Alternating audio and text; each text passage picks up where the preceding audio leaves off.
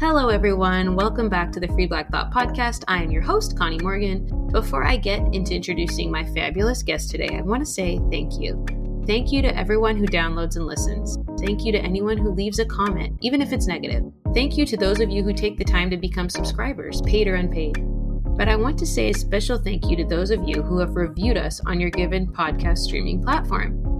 I am such a dunderhead that I don't even think to check the reviews. Truly. And the other day, I thought, I wonder if we have any reviews. So I scoot on over to Apple Podcasts, and lo and behold, we have 17 reviews and a 5-star rating. Whoa! I was just, I don't know, so silly. I just thought, oh, no one would take the time to review a little podcast like this one. And one user in particular wrote something so sweet, it almost made me tear up a little. It reads, I've been enjoying this podcast immensely. The guests and topics have varied widely. The conversations are calm to the point of being soothing. And most important to me, Connie, our host, is well-informed, deeply engaged with her guests, and delightful. This is from a user called Mean Librarian, and it was such a nice comment that I thought my husband wrote it, and I immediately brought it to his attention, and I was like, is this you? And he claims it was not. And obviously, it's a really nice statement, and you call me out specifically, which is so kind. But what I love about it most is that you say, our host, as opposed to the host, which is exactly what I want, to build a community of people coming together, sharing ideas, debating, but doing so in good faith. I love that some of you, or perhaps most of you, see this podcast and this organization, at least in part, belonging to you, because it does. Without your support, we wouldn't exist. And so I'm going to open up myself a little bit more to y'all. I have a super easy email to remember. It's connie@freeblackthought.com. If you have an idea for a podcast, guest, or topic, shoot me an email. If you want to say hi, shoot me an email. If you want to send me a critique, shoot me an email. I would love to hear from any and all of you. Please don't make it weird, but I would love to hear from you. Thank you so much for your support. I truly adore the audience we have cultivated on our tiny corner of the internet. Okay, today's guest. He is the fabulous Dmitri Shufutinsky. Dmitri is a freelance journalist with the Jewish News Syndicate and a junior research fellow at the Institute for the Study of Global Anti-Semitism Policy. Dmitri moved to Israel in 2019 and served in the Israel Defense Forces for 2 years. Today we are talking about what it means to be Black, American, Israeli, and Jewish. We're debunking some of the lies around Israel and explaining how IDF service works and how making Aliyah works. For context, this episode was recorded November 6th, so some time has passed, but you know what was true back then and is still true today? There is no such thing as a Black perspective, just Black people with perspectives. You're listening to the Free Black Thought podcast. Dmitri, thank you for joining me today here on the Free Black Thought podcast. Very excited to have you on and give a perspective on what it likes to be, born and raised in America, but have an RN in the IDF as a Black Jewish man. You bring so many different lenses and so many different perspectives. I think this is going to be a very interesting and enlightening episode for a lot of our listeners. But let's, just like I do with everybody when they come on for the first time, let's start back at the beginning. Where were you raised? How did you grow up? And where did your life and path sort of lead you to where you are today?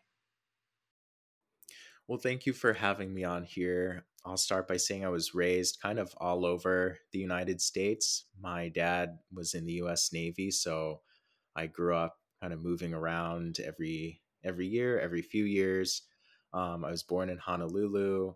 I've lived in California and Texas, Virginia, around the DC area, the suburbs sort of in Maryland. I spent a year in New Orleans as well for college. And I ended up finishing up college and getting my master's degree here in the Philly area where I'm speaking from and where I live now. And I was raised Jewish, but not in a super observant family. So my mom is Black and also has Sephardic roots, like with her Jewish side. So from Spain and Portugal. I don't know how many listeners know, but like the Sephardic Jewish world is from Spain, Portugal, and sort of the Mediterranean basin. And my dad's family are Ashkenazi Jews from sort of the area of Belarus, Ukraine, and Russia.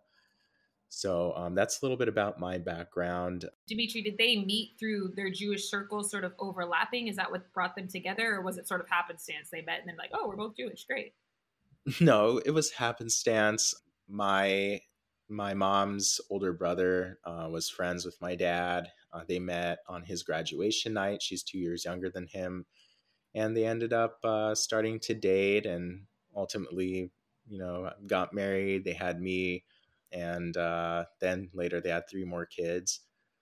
So it wasn't like their connection didn't come from Judaism, really. My dad's family escaped from the Soviet Union. So they didn't, because of the communist oppression there, they didn't really grow up knowing much about Judaism. But I was raised Jewish. We went to synagogues growing up, not all the time, but every so often, with certain holidays on Shabbat, on Sundays, there was religious school at the synagogues.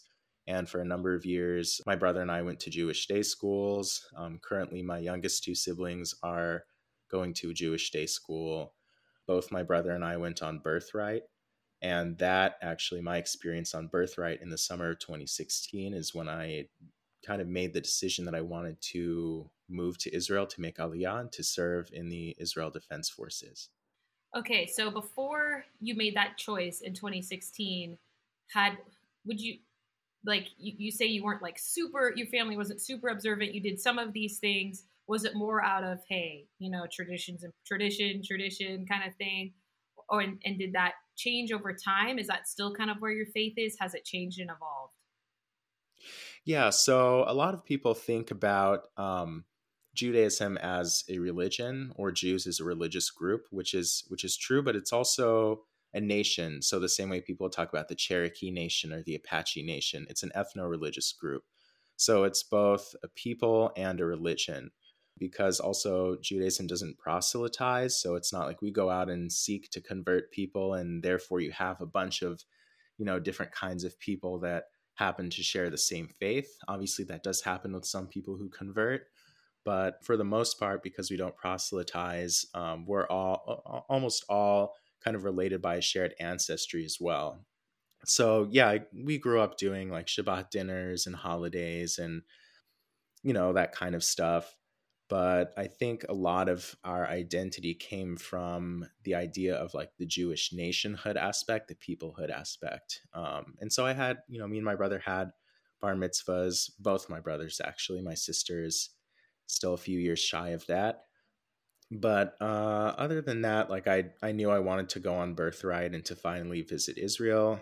And I applied and got in and went in 2016 during the summertime, just right before I entered my senior year of college. And I actually ended up staying an additional 8 days there in Israel after the Birthright trip came to an end. Just, I had a friend there that I was staying with and really wanted to see more of the country. And then 2 years later, I came back. And coming back, I came back after being in Cyprus for an internship during my master's degree. And Cyprus is very close. And I thought, why don't I come visit Israel and kind of see if this is still where my heart lies? And after that trip, I realized it was. So as I was finishing my master's degree, I started applying for a program called Garin Tzabar, which takes a bunch of Jewish youth, generally around the same age group, and kind of like, some kind of attachment to Israel or Judaism. And there's 4 seminars. And it's sort of like a process of seeing, are you really dedicated to this? Who kind of fits and who doesn't? How can we mold the cohort? And at the end of that, if you pass through the 4 sessions, they send you to a kibbutz somewhere in Israel. So they sent me and 16 others in my cohort to a place called Kibbutz Erez, right by the Gaza Strip. They placed us with host families, but we kind of lived together in dorms. And, for 3 months before going into the army, we did all of the sort of bureaucracy that comes with immigration there. We learned Hebrew. We got to know the country more through trips, got to sort of immerse ourselves in the culture, did a lot of the holidays together. And then after 3 months, we all drafted into the army. So when they were trying to figure out whether you're kind of, quote, like dedicated enough to this, what does that mean? Like, how do they know whether you're dedicated enough? How are they sort of screening you? They're asking like, one thing is how much time have you spent in Israel and how much Hebrew do you know? So of most of the people there, I probably spent the least amount of time. Mm-hmm. however, like they could tell, that I was serious about this. It wasn't just like, I'm somebody who doesn't know what I want and I want adventure. I don't really know like a path. They could tell that I'd done a lot of reading on the topic. I had written a lot about Israel and the politics of that region for my bachelor's and master's degrees, that I had been twice, that I was even willing to go early to go to an extra ulpan or Hebrew immersion course, just to also spend more time in the country. And they ask like serious questions like, are you like at all worried about, the security situation there? Is that something that could scare you away, or is being far away from your family difficult? And they also kind of observe how you interact with the group and, ask other people in the group, is there anybody you don't really think fits? And I managed to get through all of that with no problem. What did your family think with your dad, having been in the American military, and then you're kind of following in his footsteps, but you're doing it in Israel, despite him also having that, Jewish heritage? He didn't take that path. Were they excited? Were they like, I wish you would have, joined the military over here? Were they just make your choice and your choice will support you? What was that like? So actually, a funny story is that, when I was graduating high school, I had wanted to go into the U.S. military. Yeah. We were living on Camp Pendleton, a Marine Corps base a little north of San Diego at the time. But they were like, no, go to college first. And then after Birthright, I kind of thought about going into the IDF right then, and was about to apply to Garin Sabar at that time. But I had missed the first two of the 4 seminars, and also my Hebrew is not as great as others. So they said, why don't you just, you got into this master's program, why don't you do that first and also take some Hebrew classes here, get through the master's, you'll be more qualified, and then, that'll give you more time to kind of decide. Okay. And when I ended up, getting to that phase in my life and graduating and going to the seminars and getting accepted, they were very supportive. Obviously, they were nervous about, if some kind of war happened, as we're seeing now. Mm-hmm. And of course, they would, miss me in terms of the physical distance, but they were very supportive. They were very proud. There was never any kind of, doubt about that I would make a difference or do well there. What can you actually just talk in layman's terms about making Aliyah and like the different ways people do it? And, someone might be hearing this and think, okay, if you can become an Israeli if you join the IDF, let's just make it very clear to people the kind of the different paths. Right. So there's a big organization called Nefesh B'Nefesh that is more geared towards Jews in North America and Europe, Western Europe mostly, where if you can prove that you're Jewish under the law of return, so under the law of return in Israel, anybody who's Jewish can become a citizen, or anyone with at least one Jewish grandparent. And that was inspired by, the Nazi regime where, okay, somebody could be a Christian, but if they had one Jewish grandparent, they were considered a Jew and were sent to the death camp. Right.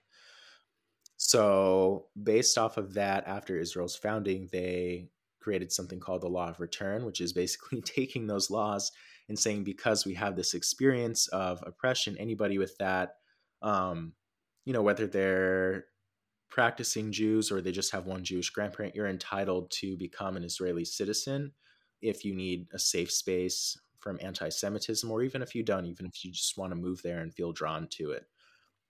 So there's that organization that helps a lot of people from Canada, the United States, Great Britain, France, places like that. There are other organizations that have also come about to help people from different countries. So after the collapse of the Soviet Union, for example, and now with what's going on with the Russo-Ukrainian war, there's different organizations helping Jews from those countries to come to Israel that helped bring them sort of en masse in the 1990s. There's other organizations doing the same for Ethiopian Jews. And there have been historically different operations that the Israeli government and military have undertaken also to bring Jews under duress from Islamic countries in the middle of the 20th century to bring them to Israel, sometimes covertly, sometimes with different kinds of deals made with help from the United States or other countries, using transportation methods to bring those Jews to a third country like France or Cyprus or something like that, and bringing them from there to Israel. But that doesn't happen as much nowadays. So usually there's some kind of agency that works with the Israeli government that helps process your paperwork, makes sure that you're not some kind of criminal who's trying to escape to Israel to avoid jail time. Right. That processes all of your documents to make sure you're Jewish, and then the process can take some kind of time because Israel's bureaucracy is not very great, but that's kind of the way that it's done. So how do you prove that you're Jewish? So usually what you have to do is go to like your rabbi and have them write a letter saying, I know this person is, this person's been coming to my congregation. I know this person's family, they're Jewish, or I converted this person as a rabbi. If it's somebody who went through a conversion, I say that they're Jewish. They write like a letter. The agency goes through like the rabbi's background to make sure it's a sort of legitimate person. Mm-hmm. And then that's pretty much all that's really needed, at least for nefesh b'nefesh. I can't say for certainty how it's done in different cases, like where there might be a war zone or something like that, such as what we see now in Ethiopia or with the Soviet Union. But usually it's something kind of similar. But I can't say like for certain what exactly the differences are. Do you know at all kind of what the stats are in terms of people who apply and get denied or accepted? I don't know for sure. I'm pretty sure that most people that apply get accepted. Yeah. I haven't really heard of like people trying to be fraudulent, at least through the organization I used. Trying to get into there and that kind of thing. Yeah. Okay. Well, that's good to hear. So tell us how the draft works and who has to serve in Israel and who doesn't and that kind of thing. Right. So in Israel, every Jewish person has to serve except for, if you have a disability or something like that, you have the option of going into national service, which is basically some kind of volunteer work that counts as serving the country for a certain period of time. That usually happens also with a lot of particularly religious women who they can serve in the army, and many of them choose to, and others instead choose to do national service instead. The ultra-Orthodox Jewish community is not mandated to serve, but that's changing a little bit in light of this war in particular. A lot more are deciding to volunteer to join in the army, as some have in the past. Others have also opted to do national service. And this usually happens like right after you get out of high school. For those who are immigrating, like I did, if you fall into that same age range as well, like 18, 19, 20, you're obligated to serve. For me, I was the oldest of my group. I was 24 by the time I finally drafted. At that age, if you immigrate, you can kind of technically choose, do you want to or do you not? I chose to do so, but there are some people who choose not to. And otherwise, in Israel, there's also two other communities that do serve in the army that are not Jewish. So there's a group called the Druze, and all of their men also are obligated to serve in the military, and another group called the Circassians. So this is like a majority Muslim ethnic group from the Northern Caucasus. Some of them, in the 19th century were displaced during Russia's invasions and came to the Ottoman Empire, of which Israel at the time was a part. So there's a community of them in northern Israel mostly, and their men are also obligated to serve. But you also like have different groups that aren't obligated that still volunteer to. So there's a lot of Bedouin Arab citizens or Christian Arab citizens in particular that decide to join the IDF because they feel that it will better integrate them into the society, and many of them love the country. And so you also see that. Is it a point of contention amongst Israeli people that like ultra-Orthodox Jews don't have to enlist? Yes, that is a big, that's been a huge issue in the society. Many ultra Orthodox still do volunteer, if not for the military, for national service, but there's been an exemption where basically they can go and be paid by the state to study religious texts, and that is, in their view, some form of service to the country. And a lot of them have very large families and live off of welfare. So there's a lot of people in Israel who have who feel a certain way about that they're serving the country and paying taxes for these people to kind of be isolated from much of society. And this is also especially troubling for people because there are religious Jews who may not be ultra Orthodox, but also study these kinds of texts and observe religious laws and still serve in the military. Right. So that's another sort of point of contention. I do think, though, that in light of this war, something big will come from that societally that will change. Are you seeing more calls for that to change now, or are they just voluntarily saying, okay, we get it, you need us, you need more bodies? Or is it going to have to be more of a force? No, I think that there will eventually, probably in the coming years, be laws where they will have to serve, if I were to guess.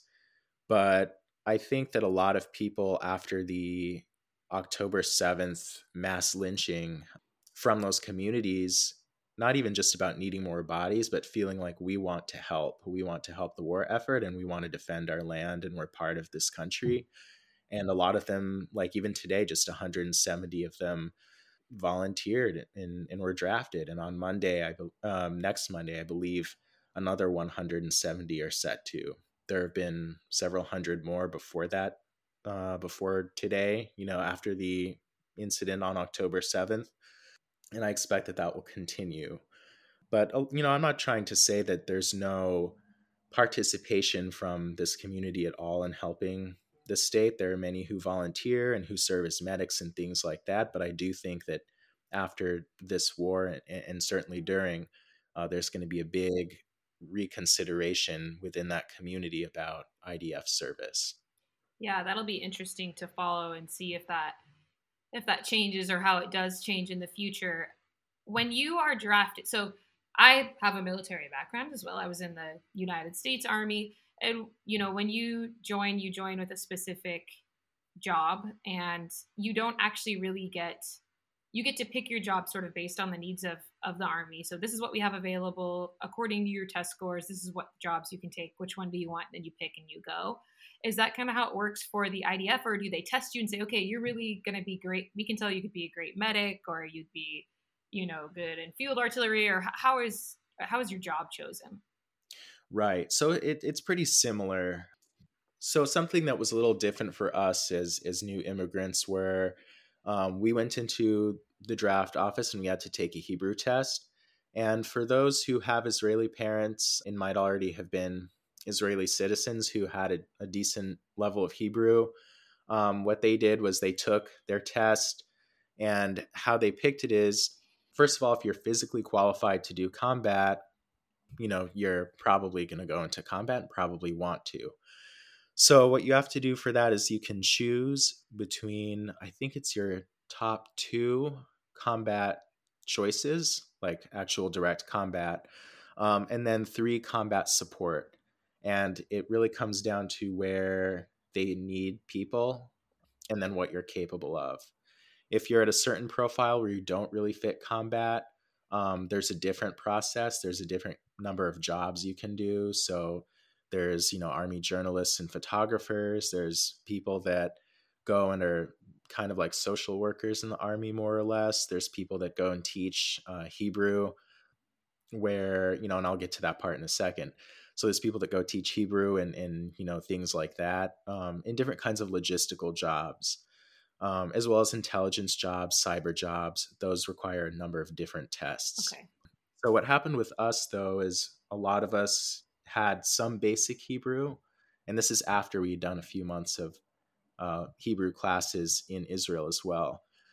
But we didn't meet the Hebrew score to kind of go right into the Army. So what happened was we went to a base in Israel called Michve Alon, which is somewhere where a lot of new immigrants go. Also, some of the Bedouin and Druze communities who speak Arabic. And you do the most basic form of boot camp there, while also doing very intensive Hebrew classes pretty much all day. Okay. You do some guard duty, you do things like that. That's for about 3 months. And then afterwards, you take the test, you see if you qualify. In terms of Hebrew, pretty much everyone passes. And then that's where we did our kind of choosing which jobs or interviews. Like, we were interviewed by people, we took different tests to see what we qualified for. And then we later at the end of that process ended up going to receive our assignments. And that's kind of how that works out. Okay. And what are the most competitive branches or jobs? So with the non-combat jobs, it tends to be things with cyber or different kinds of intel. Those are very competitive and high in demand. A lot of people call Israel the startup nation, and so a lot of people from those backgrounds, after they finish their service, it's quite easy for them to get a job either working for the government in some kind of cyber or intelligence capacity, or moving into a startup that can be very lucrative. But also, like, for the Air Force as well, that's very elite and is something else that requires a whole different set of tests and background checks and stuff like that. And many of those people go on to be pilots for El Al, the national airline, and also work for the government. But other very competitive jobs for combat, there's the paratroopers unit. You have to do a whole nother sort of tryout over a few days, in different kind of commando units as well. If you meet a certain profile, you can be asked or invited to participate in a tryout, to see if you have like the physical Yeah. and teamwork and leadership kind of skills for that. Besides that, some other competitive units are the Golani and Givati infantry brigades, which are very well known and decorated and celebrated for their accomplishments. Right now, both of them are fighting very heavily in Gaza and are doing a pretty good job Mm-hmm. from what it looks like. So, yeah, those are pretty attractive groups for a lot of people, especially immigrants. And then there's the border police, the ones who sort of wear the gray uniform that you usually see in Jerusalem. That also kind of requires a little bit of a separate process to try and join. But that also, especially with immigrants to Israel, is pretty popular. Can you talk about, and you've hinted at it, and well, you haven't hinted at it, you've just straight up mentioned and talked about the kind of the diversity of the IDF with Druze and Christians and Arabs and all that kind of thing. How is it different for Arab or Christian soldiers, if at all? In what ways do they have different struggles or different things? Like, we see Arab soldiers having to wear masks and things like that when they're, especially if there's any pictures taken and that sort of thing, because they might be targeted. Can you talk about that a little bit? Yeah, so I was in the Givati brigade, and I ended up being a shooting instructor there in the end. But there's a group in that brigade that's made up of Bedouin, and their job is a little bit different. They have their own sort of unit within, where they're almost entirely commanded by Bedouin. They speak Arabic a lot of the times amongst each other, and they're put like in certain places along the borders with Gaza or Egypt, and they know a lot of the land, almost like scouts. So that's kind of the capacity that they work in. But for when they go home, and this is also the same, by the way, for a lot of ultra Orthodox Jewish soldiers who volunteer. Usually, when a soldier goes home, they're wearing their dress uniform, maybe carrying their gun with them, things like that on the bus or however they're getting home.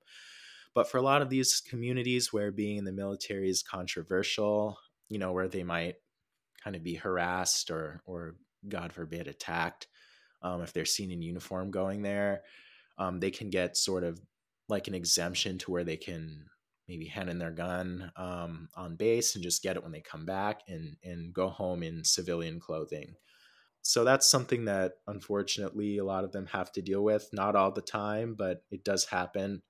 Other than that, I mean, I wouldn't say that there's any huge significant difference with like Christian volunteers, not from what I've seen. There were some people I know from the former Soviet Union who had like a Jewish grandparent, let's say, but they were Christian, but they served with everyone else. Like there was no real, like separate struggle for the most part for them. One guy I served with, I think his father was Jewish and his mom was Christian, and he grew up Christian. And so instead of like, because, we go home for Fridays and Saturdays a lot of the times for the Sabbath, like he came back a little bit later on Sundays so he could have time to go to church Mm, beforehand. yeah. Okay. So there are little adjustments that happen a lot of times for people from those communities. And that's not to say that there aren't occasional difficulties or prejudices, but that's just what I saw. Yeah, yeah. And of course, there's always, you put humans together, there's going to be prejudices and things that come up. That's just human nature. So I don't think Hmm. anybody should expect the IDF to be perfect or any organization or military to be perfect, because that's absurd. But there's a lot of cohesion that goes on in the IDF that sort of bucks a lot of the narratives that we hear about, Israel being apartheid and extremely racist. And so, you have a perspective of the military specifically, but of course, you lived in Israel, Israel like as a whole and the civilian population as well. Can you talk about, I mean, you're a Black Jew. It's like sometimes I feel that Americans just don't want to acknowledge that such a thing exists, right? They see Jews as white, Arabs as brown, and those are the categories that people go into. Can you talk about the diversity of the Israeli population in general? And if you see kind of, I feel like I'm seeing a growing Black Jewish population in Israel and in the US, but I would love your perspective. Yeah. So I'll start by saying this. A lot of people have this image of Israel as a Western European kind of country.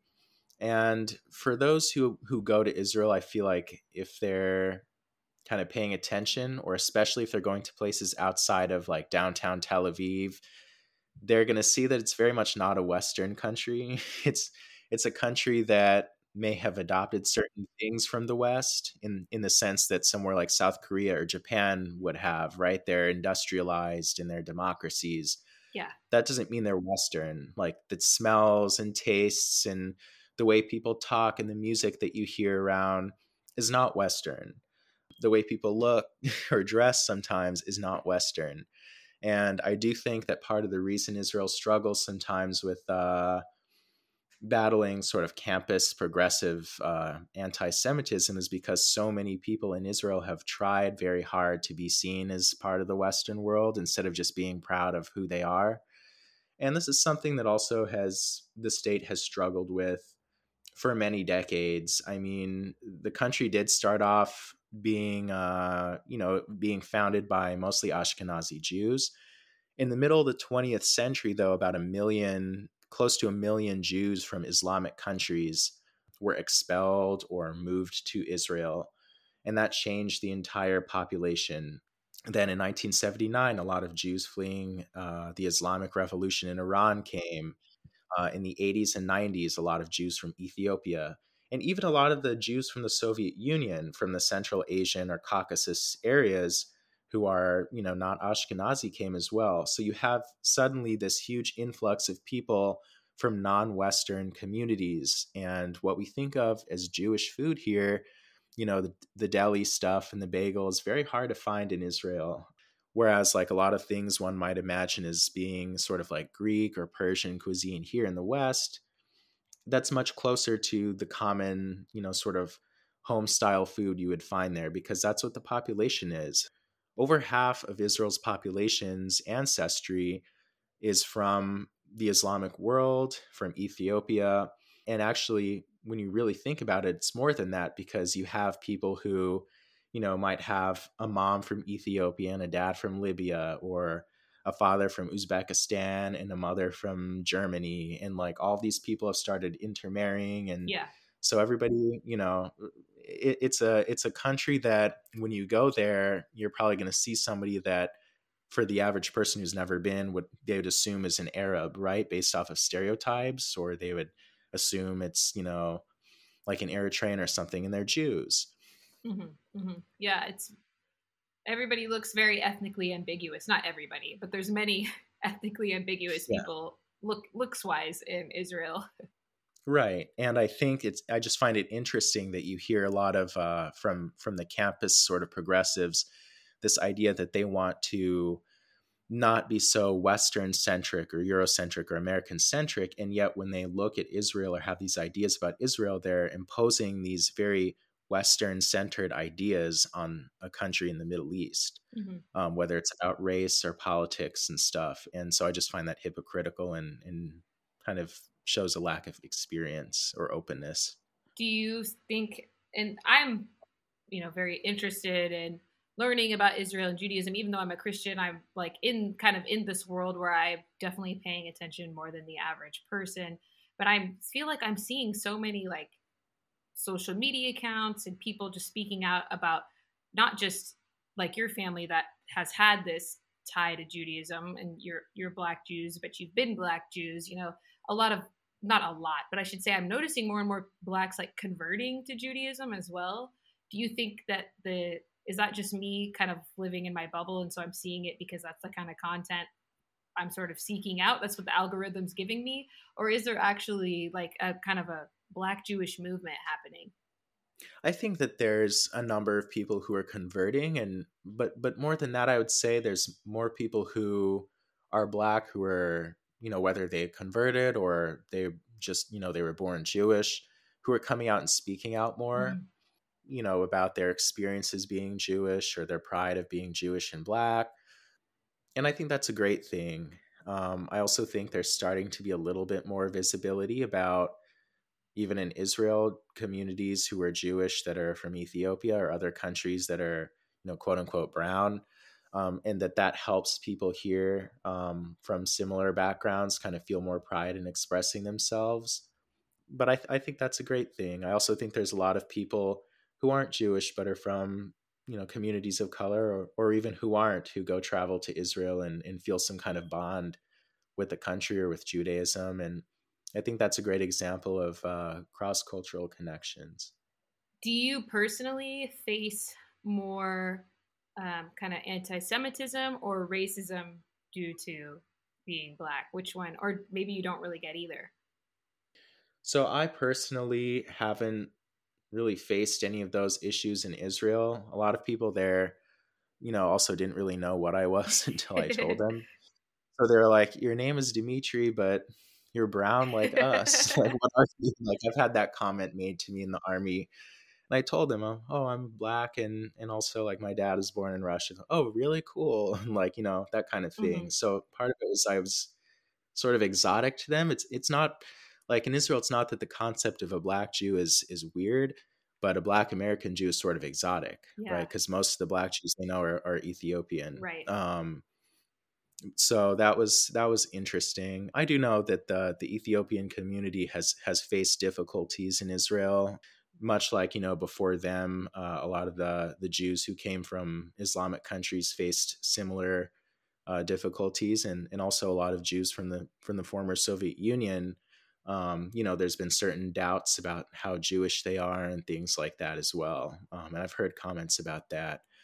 But I've also heard and seen other very disturbing things regarding Black Jews in Israel. There's, some of some of the Arab communities, mostly Palestinians compared to Arab Israelis, say like the word that they use to describe people who are Black is slave. That's what it literally means.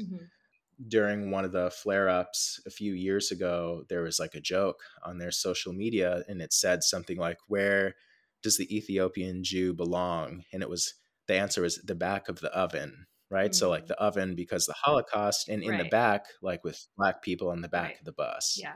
So there's certain things like that are, just horrible. And certainly not for everybody from that community thinks that way, but there were a lot of things like that were very troubling.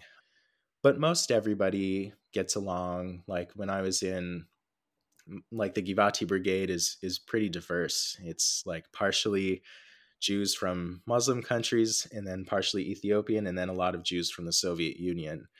So like there would be a lot of kind of jokes made in good fun that everybody made about everyone, but I never saw any kinds of serious issues of bigotry in that respect.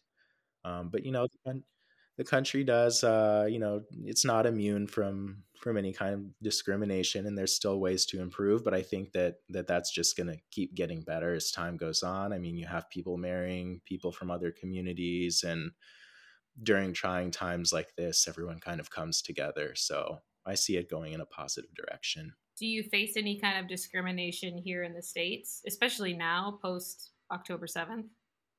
I haven't personally, but maybe that's because I'm a bit of an introvert and don't interact with too many people. But no, I haven't personally faced it. I've seen a lot of stuff online. I know that my brother has dealt with a lot, as have my mom. There have been times like going into synagogues or Jewish day schools where, there have been questions asked and, that kind of just feel awkward and sort of unwelcoming or pointed. For my mom and my brother, a lot of that was for being Black. And for me, it was because my name is Dmitri and it sounds very non-Jewish. So that kind of, that stuff is never pleasant to be around. But I wouldn't say that most people are like that. I wouldn't say that's something that defines my personal experience with the Jewish community here.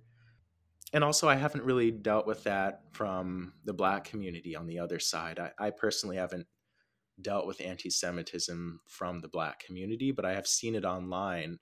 And I think a lot of it comes from misconceptions. And I will say that I find it unfortunate that, when things happened like with Kanye West and all of that stuff last year, there was a lot of there were a lot of like misconceptions and hyping up tensions to more than I felt they really were on the ground, like with ordinary people.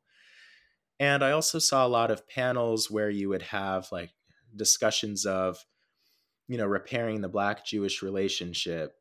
And you would have on the panels Jews who weren't Black and Black people who weren't Jewish talking to each other.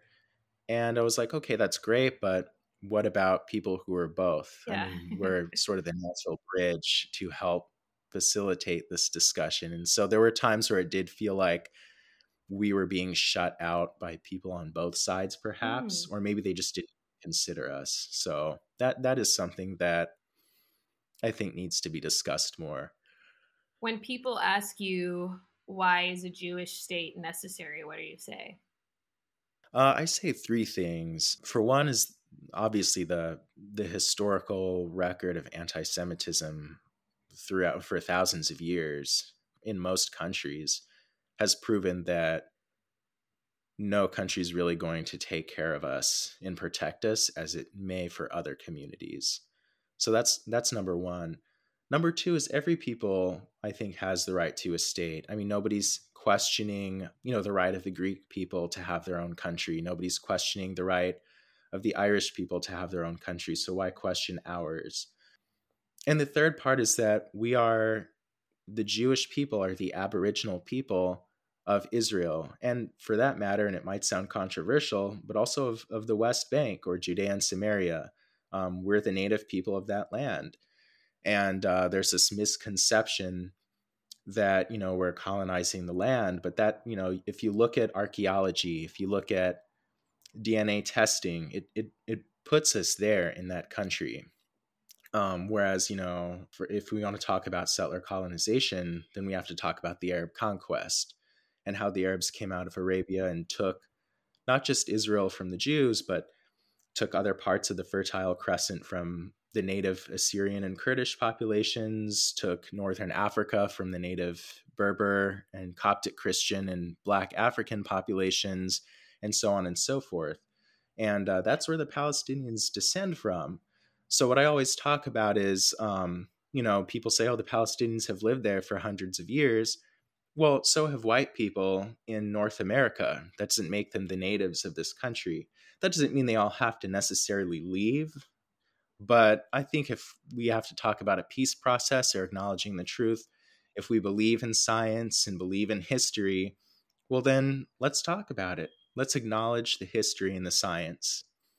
And so, and I think that, anybody who's for indigenous rights would have to acknowledge that Zionism is the indigenous rights liberation movement of the Jewish people.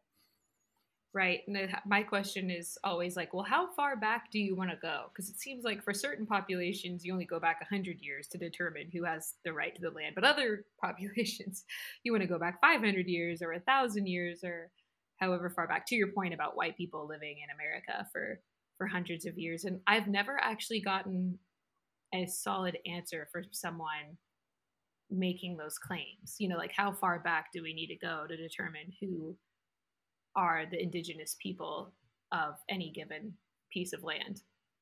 Right. Well, I think it also depends on the culture of the said people. So everything in Judaism is rooted to the land. And I like to say the land, it's not that the land belongs to us, but that we belong to that land. So almost anything that you find from the Jewish holidays is rooted in something having to do with the land of Israel. So there's something, for example, called Shemitah, which is like every seventh year you let the land rest, you don't cultivate it.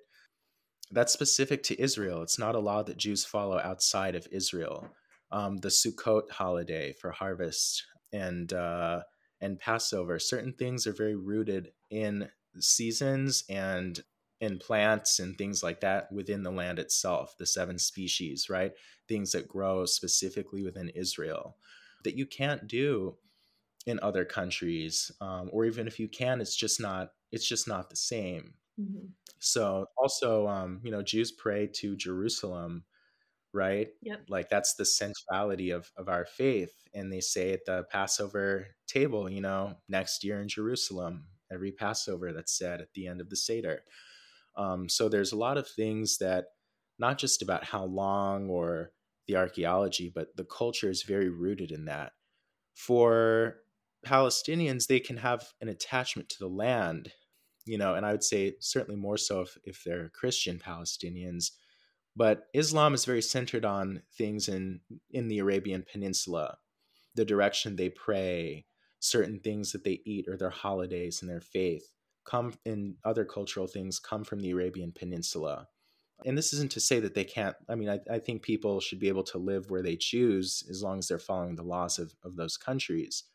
But just, in terms of indigenous cultures or the attachment to land and land back and these kind of concepts, I think that's another thing more than, how long do you have to live somewhere to be indigenous, is more of how does your identity, how is it shaped to the land? How central is that to you? I think they kind of go hand in hand. And I think that those are two, ways of looking at it that the second one that I just brought up often gets overlooked. Yeah, that's a really good point. And it's just not something, unless, I mean, some people do have that sort of connection to the land. This farm has been in our family for 200 years or 150 years or whatever here in the States, but none of it is as ancient because America is a younger country. So Native Americans might have that connection for 1,000 years or whatever, but for the vast majority of Americans, that way of looking at land is totally foreign to us. And so it is a perspective and it's a way of looking at things that I think Americans like simply can't do because most of us don't do that. Yeah. And I think, that's just another example of what I was saying before with how, some people will try and use that as a weapon against Zionism, for example. And that's just another way of imposing sort of a Western lens on, a non-Western culture or country. 100%. So actually going back a little bit to like making Aliyah and having citizenship and all that. Well, you're not in Israel right now. You're back in the States. So you have citizenship. Do most Israelis have citizenship in more than one country? And why are you in the States? If and when you have a family one day, will you raise them in Israel or United States? How do you determine where you're living at any given point in time?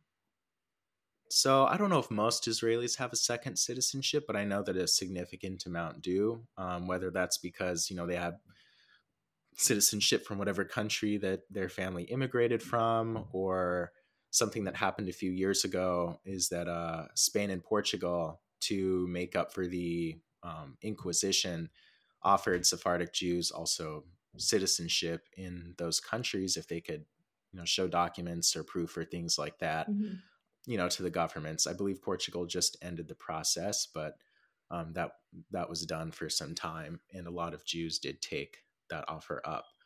The reason I came back was just because Israel's not a cheap country. Oh, yeah. And there's a lot more job opportunities here. But, I plan on visiting often. I would love to go back and live there at some point. Hopefully, if things are a little more affordable in the future.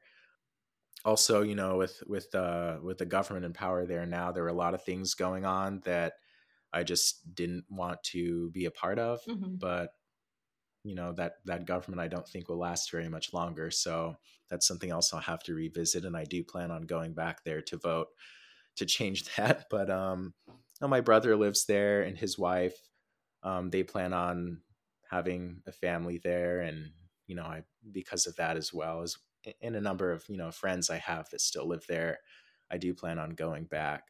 But I'm also somebody who, I guess, just because of my upbringing, I'm kind of used to moving around a lot. Yeah. So it's a little hard for me to stay in one place, but I would like at some point to settle down. And I don't know where that will be yet, whether it'll be here or in Israel or some other place, but we'll have to see what the future holds. If Jews got together and they said, you know what, F it, we'll give up Israel. It pains us a lot, but instead we're gonna go buy. We're gonna put all our resources together and we're gonna go buy an island somewhere out in, I don't know, the Polynesian sector of the world. Nobody lived there. It's uninhabited, so we're not kicking anybody out. This is going to be the new quote unquote Israel. Do you think they would still have problems with people targeting them? Yeah, I think that there'll always be some way for people to find the world's ills and blame it on the Jews. So, long ago, several centuries ago, it was about religion. Jews betrayed Muhammad, or Jews killed Christ, or something like this. And so it was a religious based hatred. With the Nazis, it was about race, and Jews were defiling the white race and things like that. And that was the way that they came for us. Today, it's about the country of Israel existing and being, against social justice, whatever that means. It's always the fault of Zionism. And this is actually something that the Soviet Union started. And unfortunately, it's still with us, just under more politically correct terms, I would say. But the ideology is very much the same, that Jews are in the way of social justice for the masses of the world.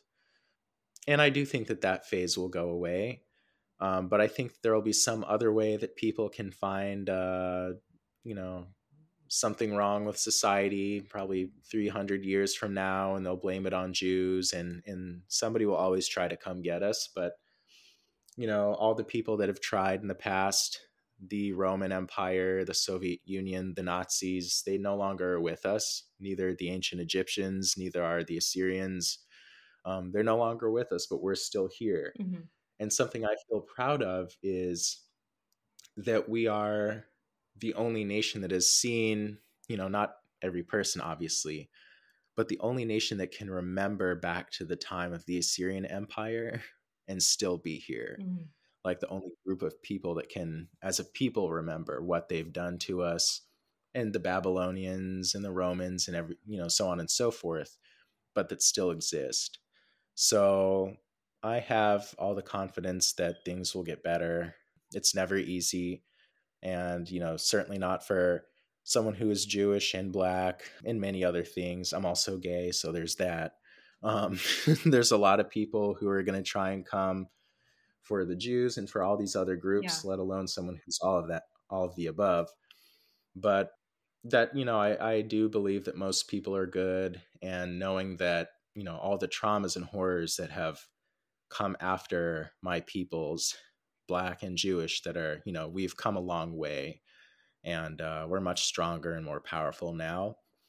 And so I have all the faith that things are just going to keep getting better. Do you have a way of quickly debunking the apartheid myth about Israel? Yes. So in in apartheid South Africa, you would never have seen a black person sitting with a white person on a bus. You would never have seen a black doctor treating white patients.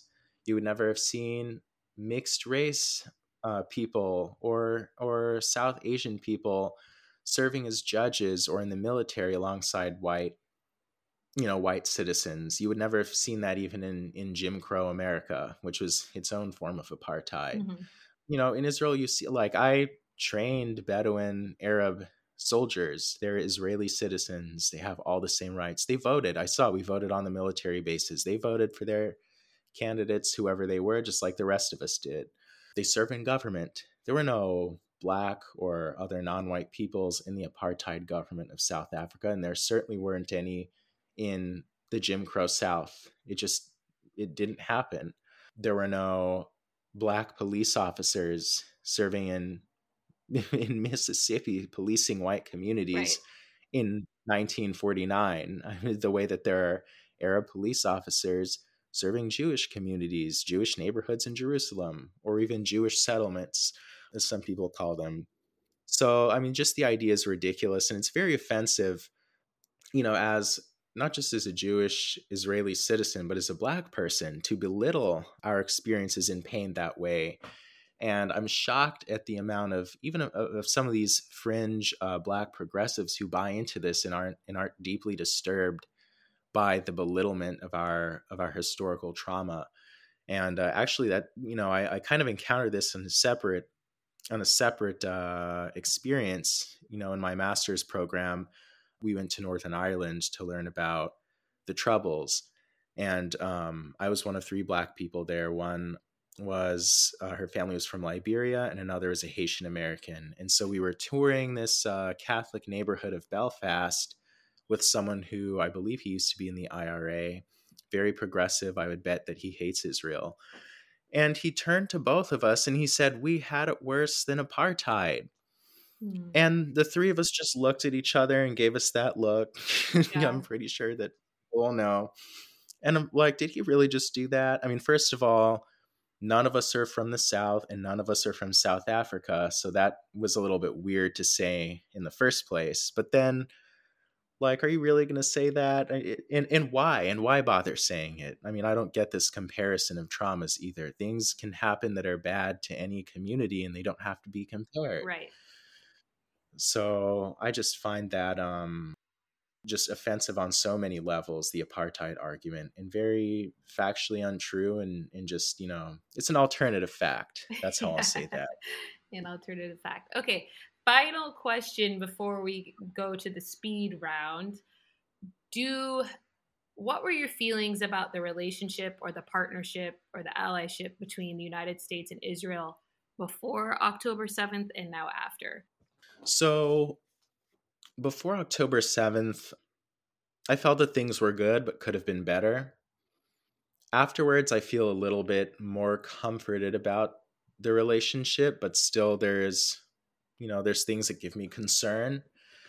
And I'll say that what gives me concern is this constant, and it might sound controversial to some people, but I'm just going to say it, this narrative that most Gazans are good, civilians are good people who don't like Hamas and are oppressed by them and want nothing to do with them. And this is just not true. I mean, we've seen I remember when I was 6 years old at the time, seeing the Palestinians dancing and celebrating the attacks on September 11th. Mm-hmm. I remember countless other incidents where there was terrorism against Jews and even against foreigners that they have dancing out in the streets and handing out candies. And they did the same thing on October 7th. I saw horrible images that I will never get out of my mind of Jewish corpses being dragged through the street and trampled on while people handed out desserts and candies and things like this, celebrating and playing music. And it just reminds me as a Black person of the lynch mobs, where even if the people around a lynched Black person, someone's corpse, didn't string them up or beat them and burn them alive, they took souvenirs from it. They took pieces of the rope and they made postcards out of photos of the corpses, and they took teeth and burned bones from those people and sent it out to their friends as if this was some kind of great, some kind of great trophy. And this is the same kind of mentality that there is in the Gaza Strip with most of the civilians there. I'm not going to say everyone. There are many people there who hate Hamas and who do want peace. But this idea that most Gazan civilians are good and want peace and are fine living alongside the Jews is just fake. I mean, it's just not true. And I would have hoped that more Americans, especially with our experience with lynching and Jim Crow, would have understood this. Mm-hmm. And this is something that needs to be discussed very widely, because if you can't talk about the truth, there can't be peace. Right. And we've seen that with, even people talk about the so-called moderate Palestinian Authority in Ramallah, that, they're willing to discuss peace. And yet they continue to make comments about how the Russian and Ethiopian Jews aren't really Jews and the Jews have no ties to the land. And we refuse to recognize Israel as a Jewish state. So I think there needs to be a serious, deep re-examination within the State Department and within the U.S. government as a whole, especially in the media and academia, about who are these people and how can we change this society. And it's going to take a lot of work, just like in Germany with the denazification process, or Japan after World War II as well. That's something that needs to be said outright. It needs to be said and it needs to be worked on, instead of doling out cash to prolong the problem and create an industry out of peacemaking, where if you actually solve it, it gets rid of a lot of jobs. Right. So that is the big problem I see. Although I do think that, I was pleasantly surprised to see, at least closer to October 7th, and even still a little bit now, how many ordinary Americans and even how many media outlets like CNN kind of woke up to the truth and covered a lot of things they otherwise wouldn't have before that horrific attack. Mm-hmm. So that does give me some hope. Well, good. That's a nice little note to end on there, a hopeful note. So let's go into the speed round, and then it'll be your chance to get any final thoughts off your chest after that. Are you ready for your 10 questions? Yes. All right. Dmitri, does pineapple go on pizza? Yes. Are golfers athletes? No. What is your favorite board game? Probably Sorry. Are you afraid of ghosts? No. MLK or Malcolm X? MLK. Should Pluto still be considered a planet? No. What is the biggest issue facing Black America today? Ooh. Self-hatred. Black or African American? Black. Booker T or W.E.B. Du Bois? Booker T. Is Rachel Dolezal a bad person or just misunderstood?